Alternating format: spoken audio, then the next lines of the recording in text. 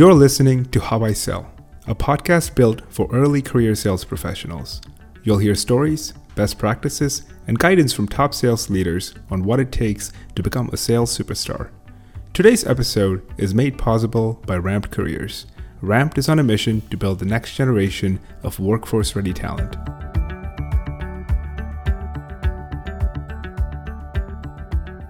Joining us today is Matthew Toth. Matthew has held senior sales roles, including being the VP of Sales at the Neat Company. Thank you, Matthew, for joining us today. Oh, thank you for having me. Hey, Matthew, I know that you and I had the chance to connect a little bit before I hit the record button here. But for those that don't know who you are, who is Matthew Toth? Yeah, so great question. A little background on myself. I didn't get my start in sales like most people typically with a big SaaS company or a Silicon Valley stamp or even a big Fortune 500 company. It actually all started back in a classroom. I was a teacher's aide in a behavioral and learning disabilities class, and in growing up. But my mom and stepdad were both teachers. So everybody's just like, yep, you're good at this. You're just going to go ahead and become a teacher for the rest of your life. And I'm like, hell no, I can't deal with these kids. I don't know how the teachers do it. All respect to them. But yeah, that is not my future. And, as I was doing the classroom gig, I was also interested in technology. So I was getting Microsoft certifications. I was moonlighting at night in the #1 golf course in the world, in the clubhouse, serving wine to customers and guests. And that combination of technology and customer service helped me to land my job at Neat. And through Neat, that customer service, that technology started coming out.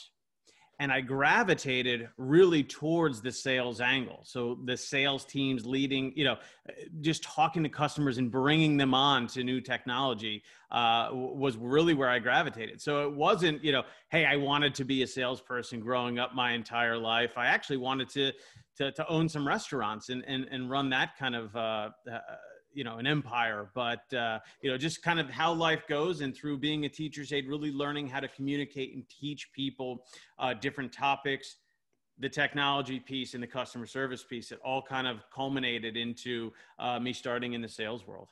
It's interesting that you bring that up. And I think that that's what a lot of people have in common when they think about their professional development, right?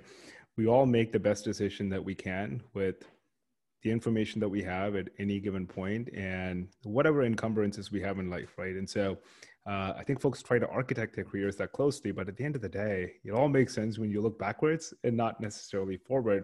But I do want to ask you this question.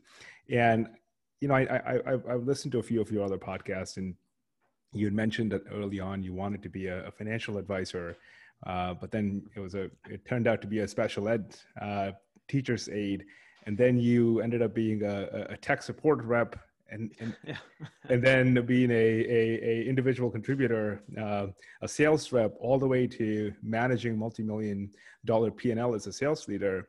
What's one thing that ties everything together now that you have the benefit of hindsight? Yes. The one thing that ties everything together is sales is really a profession that it doesn't matter your background or where you come from, right? As long as you are able to self-educate, and you're always looking to learn more, you're always looking to learn about the industry, you can be very successful. And I'm proof of that, right? I went to college to be a finance major and be a stockbroker, a financial advisor, live that kind of life. I even had an internship at Merrill Lynch and didn't finish, right? Didn't finish that until later on in life, but turned that around, became a teacher's aide, and really, the rest of the story, as I just mentioned earlier. So although I wanted to be 100 different things, and I find that to be a background of a lot of successful salespeople, nobody grows up, right?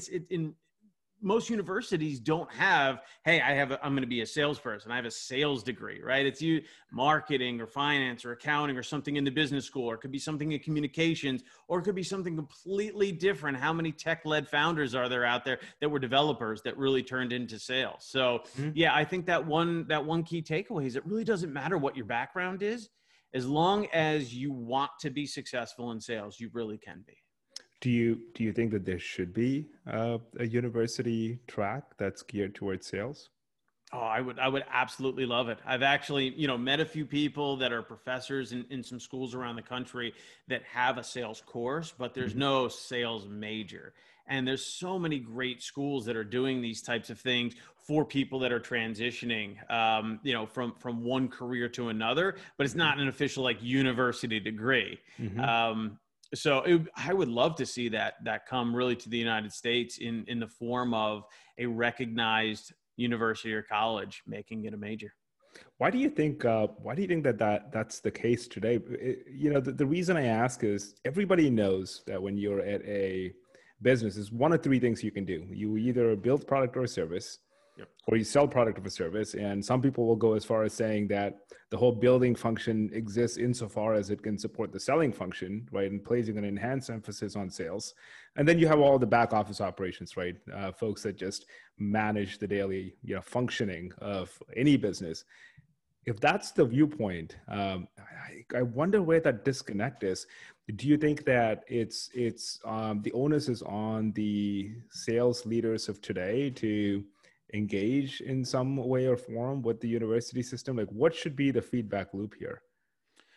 I think it's one of the broadest possible subjects, right? So it's hard to write a curriculum around it. It's hard to say, well, I now have a BS in sales, right? Hmm. Because what type of, there's enterprise sales, there's mid-market, there's transactional, there's B2B, there's B2C, there's owning a small business yourself and selling. There's, within a large business, there's so many different avenues to it that I think that not only would you be able to, have a degree, but there would be multiple types of degrees. So getting people around the idea of this to start would be one thing. But two, if you notice right out there, there's so many sales books, there's so many ways to do it. What would be the way? Hmm. Right? Do you come out as a formal, Sandler or Gap Selling or, Hyman Miller? Do you come out as a classically trained salesperson? Do you come out with just the foundations and the basics Hmm. of, introduction, rapport building and discovery and presentation skills and so on? Or, what is it that you would actually learn? And that's what I think is the one domino that hasn't fallen. There's no Hmm. one way of doing it. People do it on their own. They're very successful salespeople that just wing it.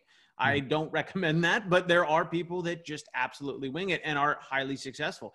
So I think that's the bigger problem. There's no one to point to. There's great engineers out there. Hey, you built that? Great. Teach other people how to build that. Hmm. But to go back and really create a curriculum around these certain things, I think it would be very, very tough to do for an entire major. I'm glad you mentioned that, and I think that more people should, because there's this notion that there is a certain personality that's built for sales, or there's this notion that there's a certain magic sales model that if you follow, you'll just go from 0 to 100 in no time. And I think people are very vocal about it. Folks oftentimes mistake what has worked for them as the only methodology. And I know that you've spoken on this topic. So two questions for you. I'd love to hear what's worked for you, personally. And I'd love to hear a little more about your general thoughts on this, I guess, misleading perspective that there's one type of personality that is going to be a great fit for sales. And quite honestly, I think if there's anything that's causing issues around diversity, it's that thinking more than anything else. And I'd love to hear your thoughts on that as well. Yeah, so I'll start with the second question, right around the one personality. So I don't think it is what everybody thinks of in their head as a salesperson, right? Your movies are coming into place, right? Glengarry Glen Ross. You're thinking of Boiler Room. You're thinking of Wolf of Wall Street, and that's not always it. My most successful teams I've either been a part of or have hired and led myself have been wildly diverse in background, in age, and every possible thing that you can think of, because extroverts, introverts, people that that learn auditory and learn verbally and learn, through looking visually and so on. It's all different. They all bring their own types and their own special characteristics to sales. And that's really what sales is. If you try to model yourself or just rubber stamp sales agents, it's never going to work. It's not going to work in any form or fashion. The idea is that if you can bring your own background, you can bring your own personality to a process, you'll be highly successful. People can see through the BS so quickly if you're trying to be somebody else, if you're trying to be something that you're not. So, definitely all personality types can fit into sales, not the other way around, right? It's not you're trying to fit into that sales personality.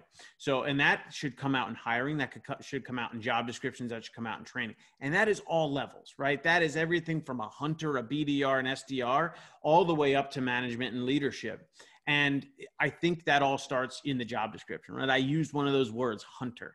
That is a very key word in a job description that somebody who's putting that in there is looking for a very specific type of person. Now that's okay if you think you're going to rubber stamp and you're going to have that specific type of person in there. But really, you need all of these different viewpoints in order to really do, because you're selling to all different personalities and characteristics. That alpha person that's just going to come over and bowl into the sale, like that's great for a certain subset of customers or prospects that you're looking at, but it's going to offend or put off others. And you need all those different personality types for multiple reasons, but for one very specific reason, that you're selling to multiple personality types. I want to dig into this job spec comment of yours a little bit, because I don't think it's mentioned often. People think of job specs as this necessary step in the hiring process, or they take too much of a theoretical approach towards it. But I think there's something to what you've mentioned. And I don't know if people put in enough time and effort into it, because it does signify the position or the stance that you're taking. And quite honestly, I think it might give a prospective candidate a view into what the sales training and the sales culture in that business may look like. I don't think that a lot of early career professionals are trained to read into job specs, but they should. Have you experimented? I'm assuming you've experimented with job specs. How do you write your job specs? Because it's, having built a team, a large team at the Neat Company, I bet you it's impossible to find 100 people that are all of the same mold, right? You can't build a company that way. You need all kinds of people. So what techniques have you employed when you put out these job specs? Yeah, so just like every hiring manager, you go to Google, right, and you type in account executive job description, and you just copy and paste it and throw it back up on your website. No, but seriously, you need to go through and you need to look at the things that are very important to you, right? So as a hiring manager, as a sales leader, I look at things that are very important to me as far as, are you going to self-educate? Are you going to take some of the topics that we discuss in coaching, that we discuss in team meetings, and are you able or willing to go out and actually improve yourself on those skills, right? Are you going to come back in and throughout the week work on those things? Or are you just going to go into coaching and say, okay, great, thanks for that information, go back to old habits and never improve? So, that's not a hunter, right? That's not anything like those words that come up. That's not that, right? If I can get you excited about the role, then yeah, the activity levels will be there. You'll want to do that stuff, right? You'll want to make communication. You'll want to pick up the phone or outreach on LinkedIn or whatever the cadence and the sequences are. But you need to write a job description to find the person that's going to be excited about doing the job. And so you're writing things in the job descriptions, that are you coming with a passion, right? It's not going to be a passion for sales. I'm passionate about sales. 98% of the people out there are not passionate for sales. There's no way I'm going to make you passionate about sales. But if you do have a passion, you're passionate about something, I can draw the way that you work on your passion out and just say, yeah, do that same thing for this and you'll be just fine. Right? So you write job descriptions looking for the individual, the type that you want, not necessarily, ready to make 100 dials a day and ready to do these specific things, because that's forcing somebody into that. People are going to look at that job description and go, okay, right? You're not hiring, like if $100 a day, are they going to do that for the next 8 years for your company? No. Right. So I'm looking for somebody that can learn, that can grow, that's interested in not only doing the job I'm hiring for, but be so successful in all areas, not just in that job role, but being a leader without actually holding the title and so on, that can grow within the organization. That's going to save me so much time in hiring and training and mentor and everything else that goes along with it. I'm not just hiring a robot to sit there and dial 100 times a day. Mm-hmm. Right. That may be part of the activities that go on, and that's part of the job description, but I'm not necessarily hiring directly for that, if that makes sense. It makes a lot of sense. I chuckle because I'm just having these vivid memories of reading these job specs that all focus on hunter, relentless, 100 calls a day, activity metrics.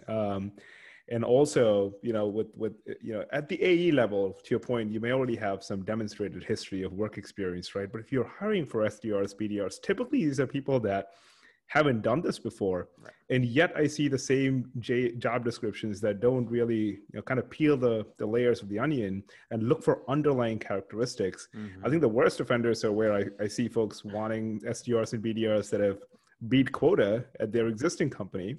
And they're looking for these people to come back and kind of join their new business from the ground up. And my challenge to folks have always been, if I'm crushing it at my existing company and I'm beating quota and I'm doing a great job, why on earth will I leave it and join you? Like, there's something, like, have you sat down and be an SDR? Like, I want to move up, right?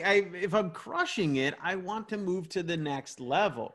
And that's it. There was a great point that you brought up of, having that background and things that you look for. Right. So people in hospitality industries, waiters, mm-hmm. bartenders, things like that, people who are just comfortable having a conversation, because in the end, sales is a conversation. It's a more directed, process-driven conversation, but in the end, it's a conversation. Yep. Another thing I've looked for, and this is where that passion kind of comes in that I mentioned, I find great success in salespeople. And I didn't know this to begin with. It was just over time of hiring. There were some common themes, highly artistic. Right. If they played music, if they could draw, if they could paint, if they had that creativity and sort of art background, mm-hmm. they were highly successful. And I didn't know that. All of a sudden, like, I'd see somebody doodling. I'm like, my God, that's incredible. I love to art. I love to paint. I love to draw, or I play music, or I'm a DJ, or what have you. Like, having that creativity in the background has shown to be a very successful leading indicator of being successful in sales. And I started thinking and putting together over time of why that may be. I myself played music. I love creating music.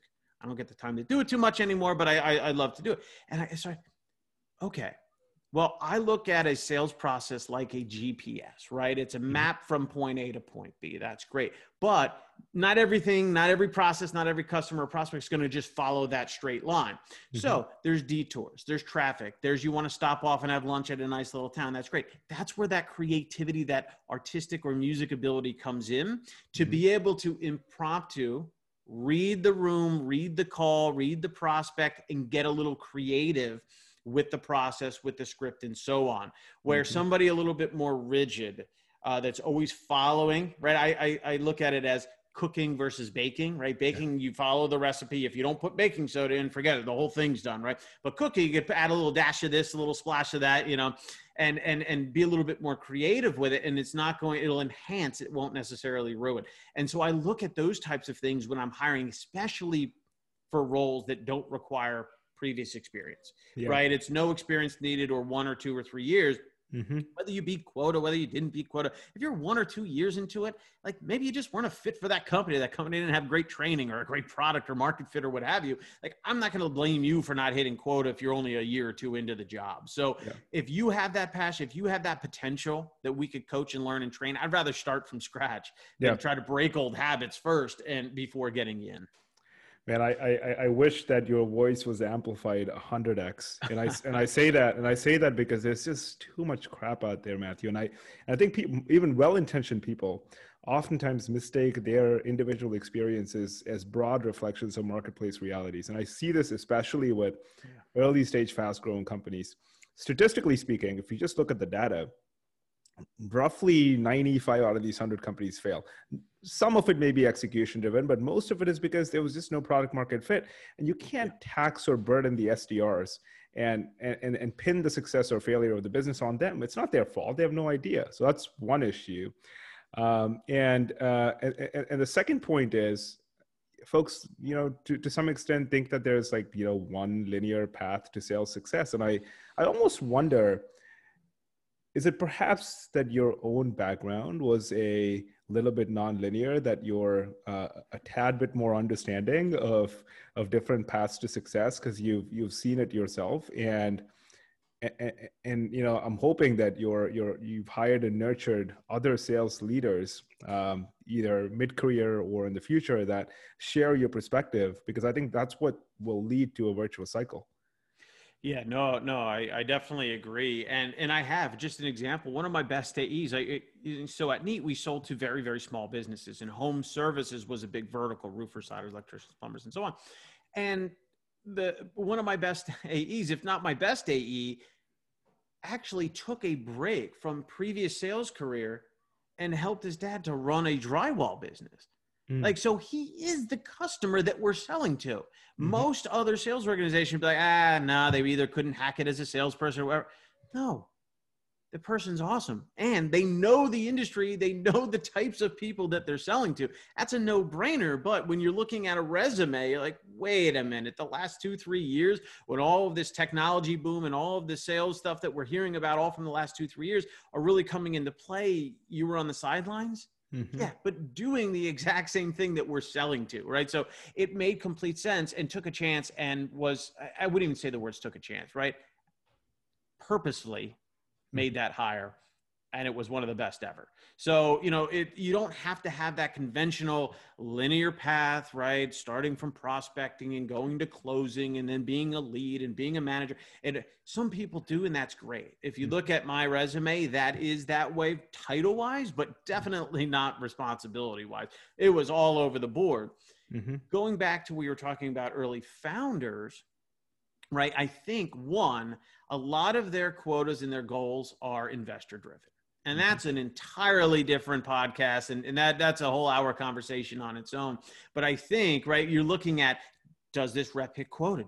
Those quotas are just given to them, regardless if they're attainable or not, regardless if they actually work from the bottom up, if there's enough hours in the day to make that many activities and that many outreaches with a product that may or may not fit into the market to even hit that quota, just because, hey, that's where the next funding round is coming from if we hit these goals. So you have to be careful and look at those types of things when you're looking at somebody's background to hire, especially early on when they don't have a 5 or 10 or 15 year history to go on. You could see sort of the success there with that longer tenure.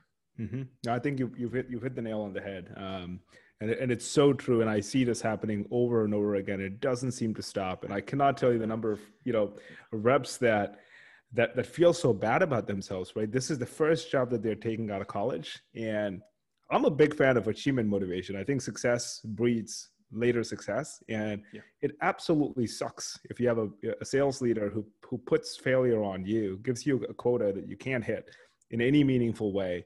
And then you get fired, or you just quit. And then you might even quit sales and say, crap, this is not for me. And I think it's the responsibility of the sales leaders. And it truly is to challenge the founders and not just take a quota at face value, but to do that bottoms up analysis and have a very pragmatic view of what's achievable and what's not. That's the only way. That is the only way. Talking about success, let's talk about personal success. You've had a history of success, man. I've from what I see, graduated with a near perfect GPA in finance, which is not easy. Number one sales rep, individual contributor. You generated $5 million worth of business for the Neat company, and then you've gone on to sales leadership. One of the things that you mentioned was that you were always naturally curious, right? And you put a huge emphasis on continuous improvement and training. And I don't know how much of it was kind of the nature versus nurture debate, right? Was it inherently something you felt like doing, or were you shaped to do it? Kind of secondary question. But other than that, what else did you do right? what's, kind of break down the DNA of yourself. Yeah. So, and it wasn't always like this, right? It was not what I'm going to tell you. It wasn't like I just grew up knowing this stuff and just, it was all through failure, right? So one of my mottos is I like to learn something new every day.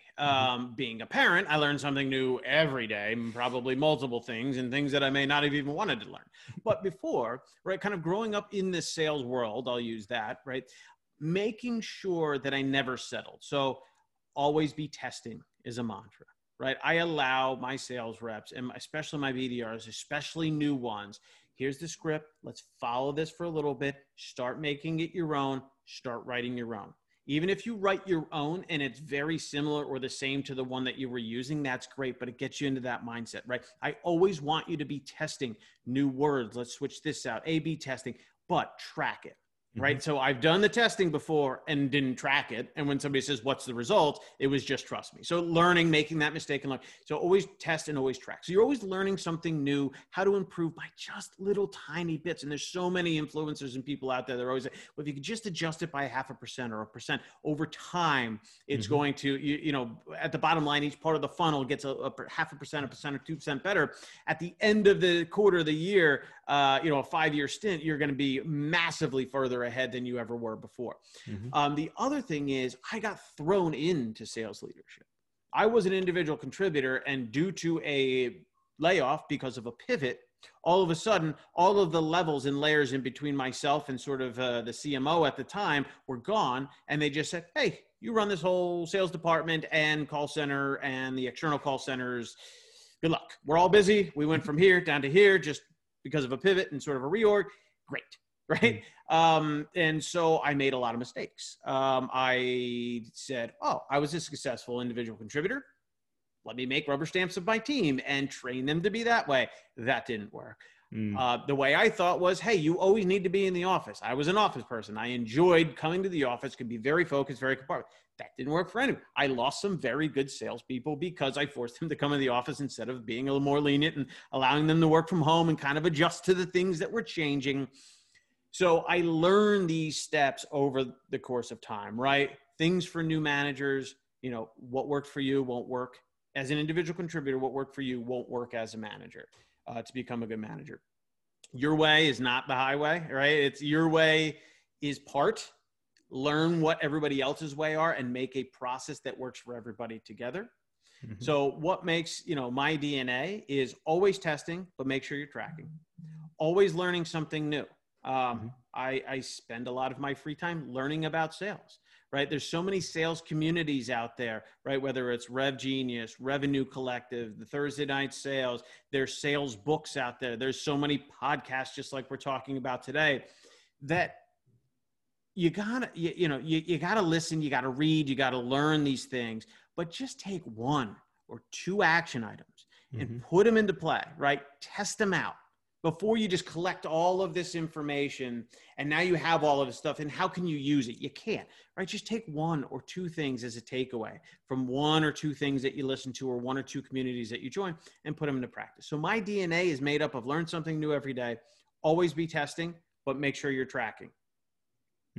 That's what's gotten me successful, because throughout my career, I've always been a part of pivots, right? I've run a sales team, up to 36, 38 inside sales reps, 2 external call centers, 100 reps apiece, doing coaching and the one-on-one and the growing and the mentoring and the developing. And the next day got tapped to run our retail channel, where I'm worried about a labor shortage or a labor strike on the San Francisco docks. Can't get my product in so I can put it onto retail shelves for a back to school sale, right? So 2 wildly different things. If I wasn't always educating, learning, being willing to take that extra time to do that, I wouldn't have been successful. And then pivoting back when we got out of the hardware market and made our software up into the cloud and made it SaaS and recurring revenue, start building out channel programs. I didn't know anything about channel programs, but why? I learned, I listened, I found people that were successful and watched what they were doing and shadowed them and repeated what they were doing until I could test enough that I figured it out on my own and started building my own processes from. So I think, and it goes back to when we first started, right? And first started this conversation,